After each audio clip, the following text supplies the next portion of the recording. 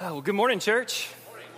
Man, it's good to be together today, and I'm so glad that you're here. I want to say again, like I say every week, if it's your first time here, we are so glad you're here, and I hope that you will find what so many of us have found, that this is a place, this is a church, this is a family, a faith family. It's a place that you can call home, and we are so glad you're here. As we said before, if we haven't got a chance to meet you, please come out to the lobby after we're done this morning, and I would love to meet you. Several of our staff would love to meet you and get to know you better, but we're glad you're here. It's a great day.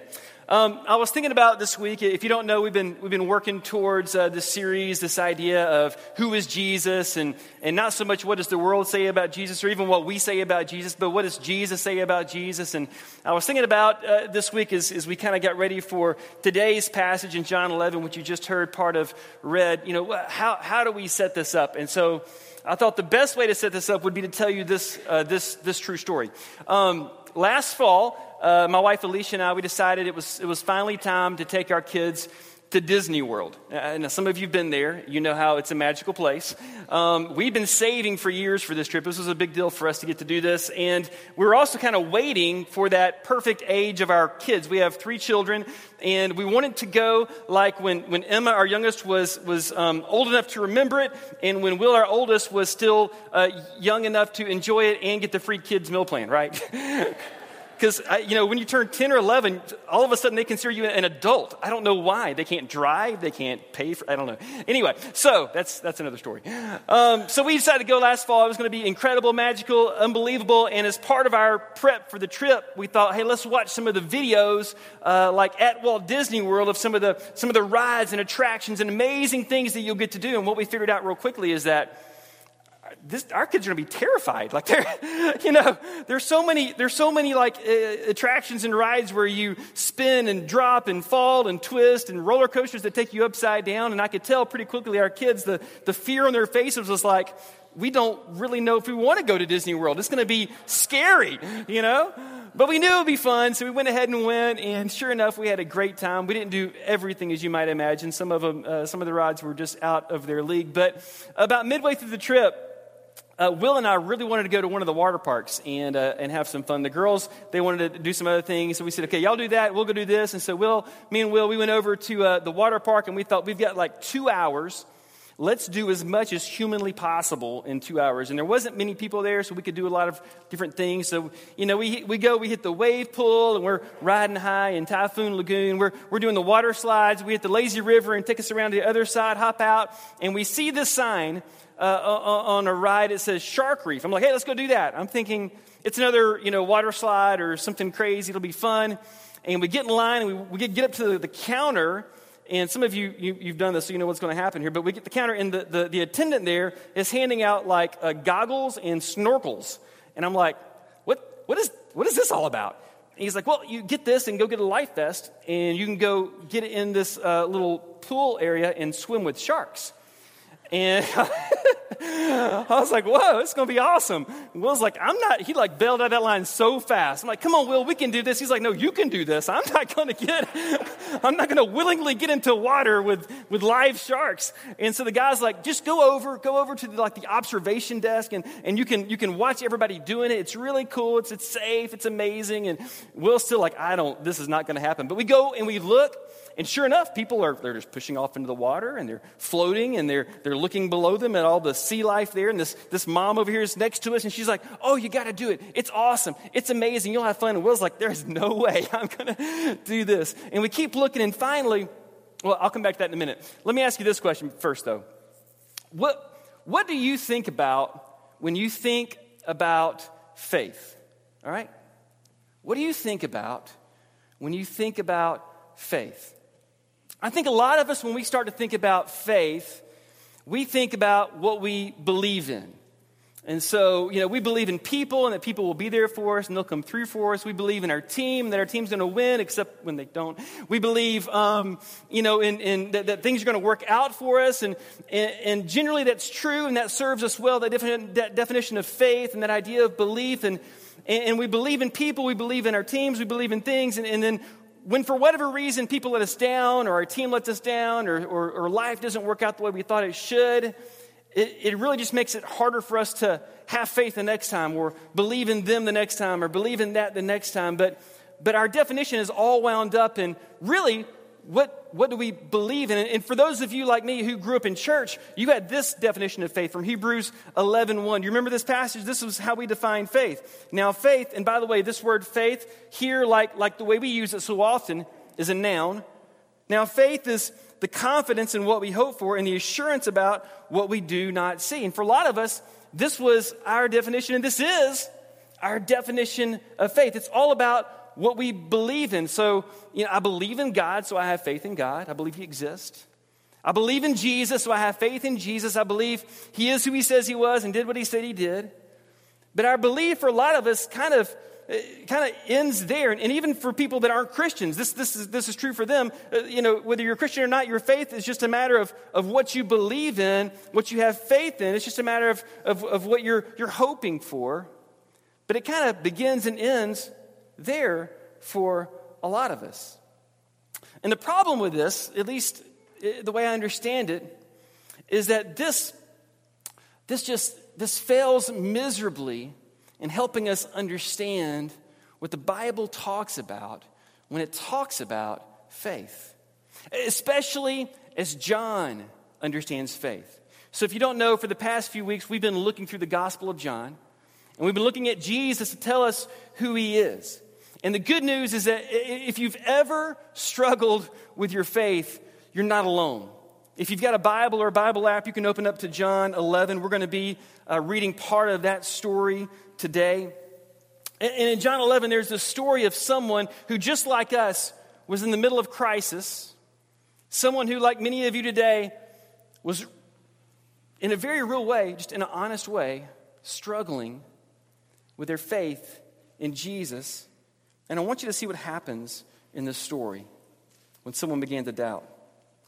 So John 11, verse 1, let me set this up. This is a famous story. Many of you know the story, but let's look at it again today. A man named Lazarus was sick. He lived in Bethany with his sisters, Mary and Martha. This is the same Mary who later poured the expensive perfume on the Lord's feet and wiped them with her hair. Her brother Lazarus was sick.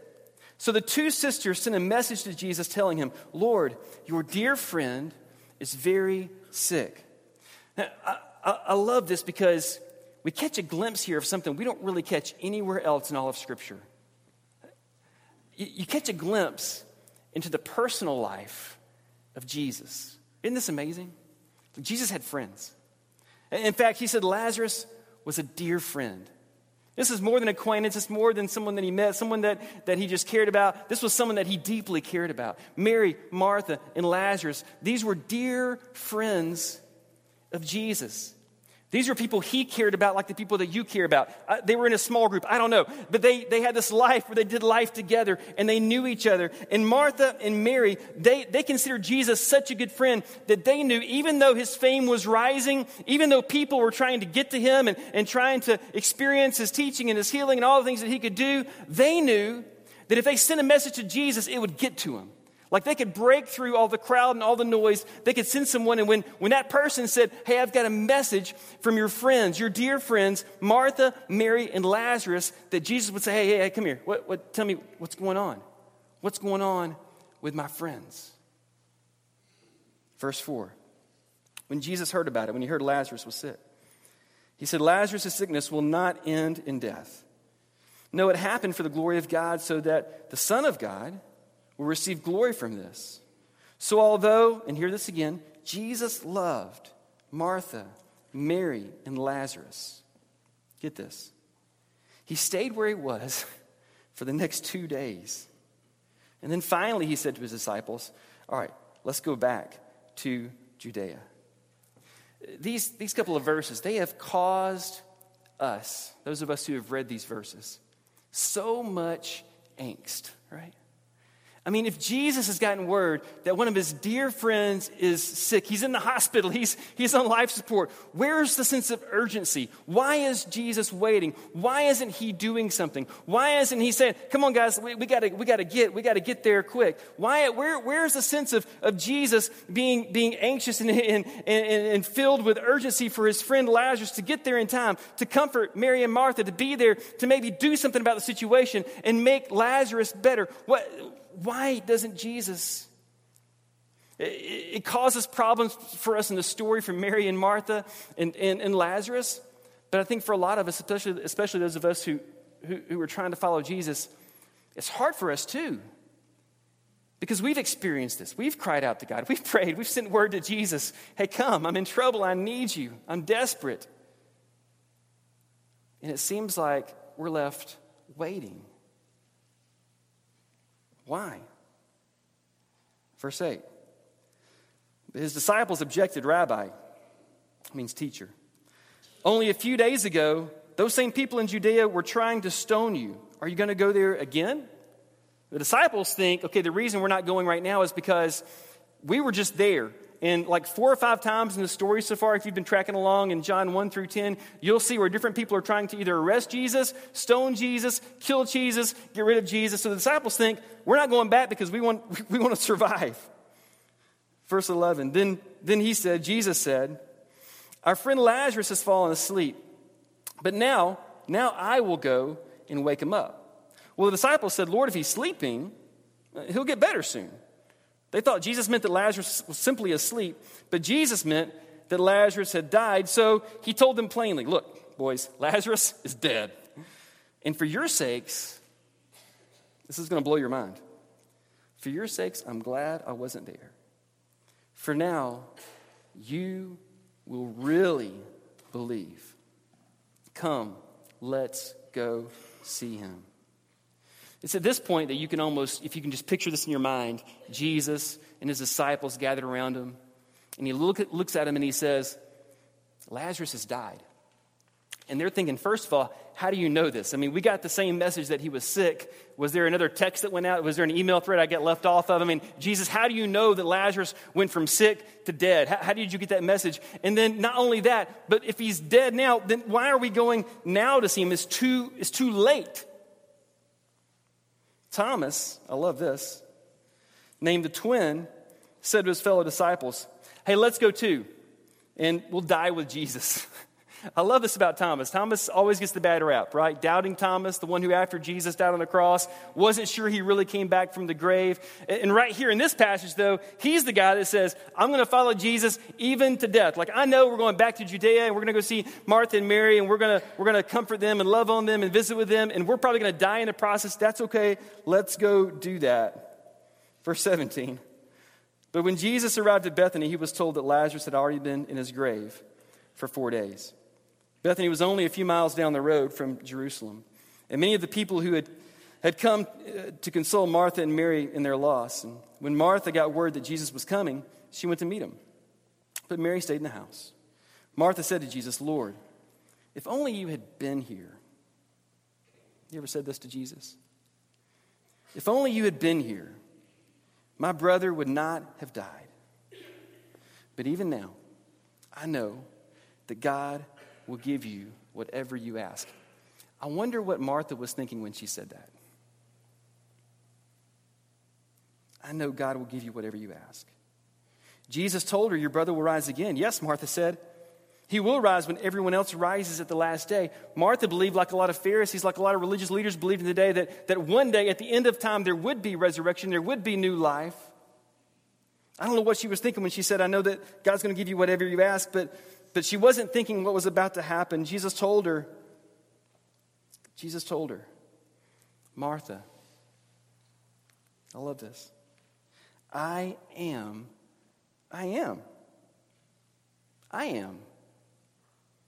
the resurrection and the life. Anyone who believes in me, even after dying, everyone who lives in me and believes in me will never die. Do you believe this, Martha? And right here we have maybe the most important question in all of Scripture. Do you believe this, Martha? What's she going to do? This is a crisis of faith for Martha. She had sent word to Jesus and he didn't come in time. He let her down. She's disappointed. She's probably angry. I'm sure she's sad. And Jesus comes 4 days too late. It says, Martha, do you believe that I am the resurrection and the life? Martha had faith. I mean, she believed that if Jesus got there in time, that he could heal her brother, but he didn't get there in time. I mean, now that he's dead, all hope is lost. If he would have gotten there sooner, there would have been hope, but now there's no hope. But, of course, you know that even when it seems like the story's come to an end, nothing's ever final for those who believe in Jesus. And so he says, Martha, do you believe this? And here's the thing I want you to know about John. I want to give you just one little side track here. In the Gospel of John, John never once uses the word faith as a noun. In fact, he kind of makes up his own word, because in the original language, every time you read the word believe or faith in the Gospel of John, it's a verb. And it didn't really exist, but he made it exist. And it's not so much that you believe in something, it's that you believe something, you believe to something. It's a whole different way. And so it wasn't so much, Martha, do you believe in me? Martha, do you have faith in me? It was more like, Martha, are you faithing me? I know it sounds weird. Martha, are you faithing me? Not just do you believe in me, but are you faithing me? 98 times in the Gospel of John, John uses the verb form of the word faith. And what he's getting after is not just do you believe in something, but do you believe to something? Or it's not just believing something intellectually, it's living into something that's true. Martha, are you faithing me in this moment? Not just do you believe that it's possible, but do you believe that the impossible can happen because you're gonna faith in me? It's the difference between what is it? It's the difference between believing something is possible and knowing that with Jesus anything is possible. It's the difference between standing on the observation deck and looking at people swimming in the water to diving in yourself and seeing what you've never seen before. It's the difference between staying in the boat and seeing Jesus walk on water and getting out and walking on water with him. It's the activity of faith. It's not just the idea of faith, it's the activity of faith that John is getting after, that Jesus is getting after for Martha. Faith as a noun says, yeah, I can believe in something. I can believe in God. I can believe in Jesus. I have faith in Jesus. Faith is a verb. That's the activity of believing. I'm faithing Jesus. And right here in the middle of her crisis, and this is the same for all of us, by the way. Right here in the middle of her crisis, she has a choice to make. Am I going to be faithing in Jesus or not? And I love Martha's response. Verse 27. Yes, Lord, she told him. I have always believed, again, that's the verb. I have always been faithing you are the Messiah, the Son of God, the one who has come into the world from God. Right here at this moment, Martha makes a decision and she declares what she believes is true. Yeah, Jesus. I am faithing you right now for all it's worth. For all it's worth. And a few verses later, we see what happened. Jesus looked up to heaven and he said, Father, I thank you for hearing me. You always hear me. But I said it out loud for the sake of all these people standing here so that they will believe that you sent me. And then Jesus shouted, Lazarus, come out.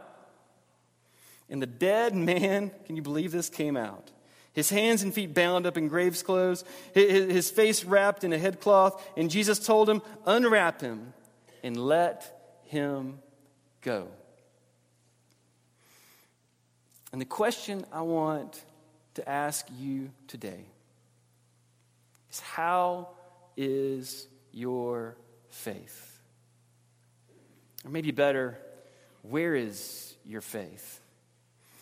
Is your faith in Jesus, and are you faithing Jesus, or is your faith in yourself, and are you faithing yourself? You see the difference there? You see what I think is true for so many of us is that we come to moments like Martha came to right here. And we even have like Christian ways of saying this. We say things like, pray like it's all up to God and work like it's all up to you. And I wonder what God thinks about that sentence. God's probably thinking, why don't you pray like it's all up to me and work like it's all up to me? Why don't you do that? Or better yet, why don't you pray like it's all up to me and just be still and watch, right? Are you faithing in Jesus, or are you faithing in yourself? Here's what I think happens a lot of times is we come to a situation, a crisis, or maybe just an everyday thing, and we pray about it to God, but then we go off and we use all of our resources to fix it. We use all of our energies, all of our time, all of our talents, all of our abilities to make whatever it is better.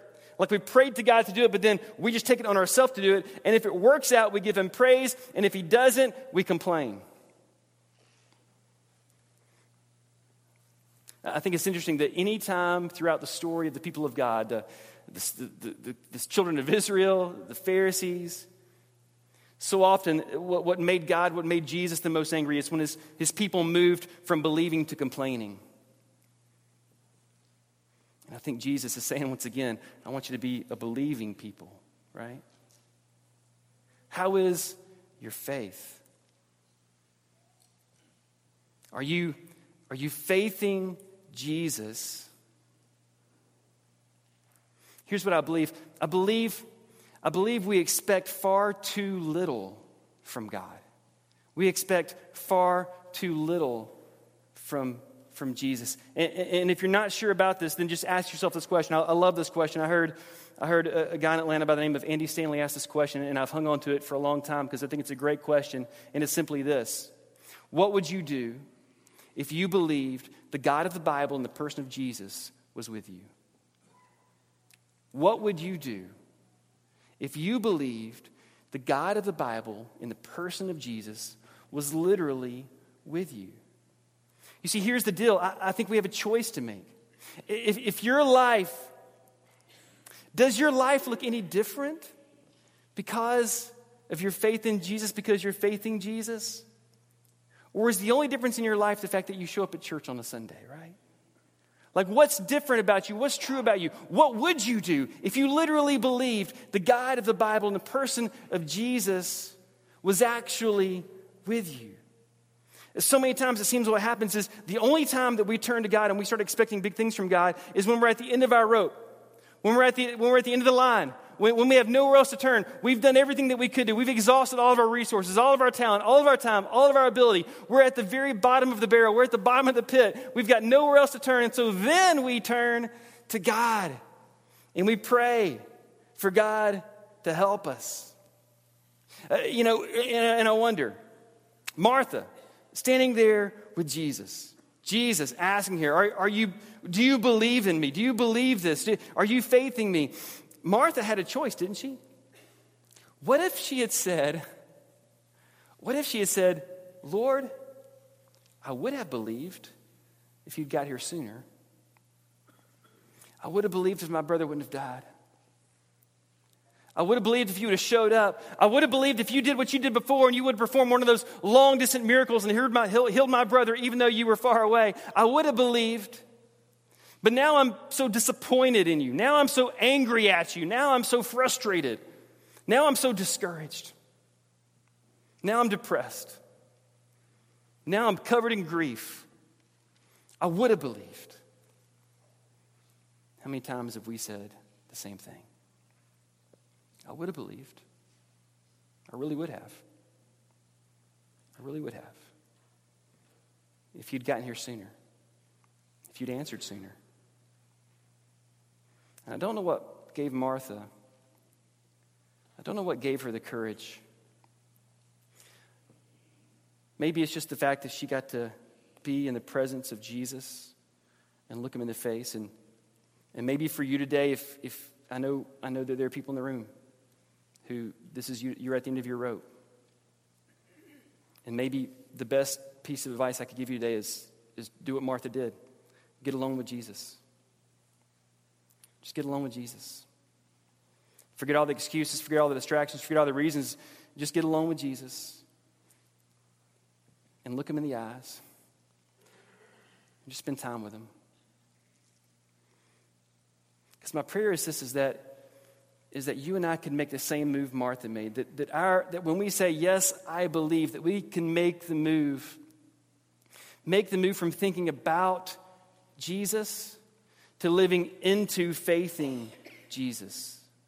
That I know it's terrible grammar, but follow me. That we can make the move from thinking about to living into faithing Jesus. This is the move we have to make. I don't know what it is about us. We love thinking about Jesus. We love to open the Bible and study it and parse it out and figure out what every word means and decide what we can do and what we can't do because of this and because of that. But maybe, just maybe, we need to move from thinking about to living into. And I'm not saying that one isn't more important than the other, but I am saying that for a lot of us, it's this living into. It's this living into faithing Jesus that for whatever reason, maybe, I don't know, we don't have the courage. We're not brave enough. I don't know what it is. We don't have the same confidence that Martha had in the moment, but I wish we could do what she did and move from thinking about to living into faithing Jesus. Make that move. Church, if you would, stand with me.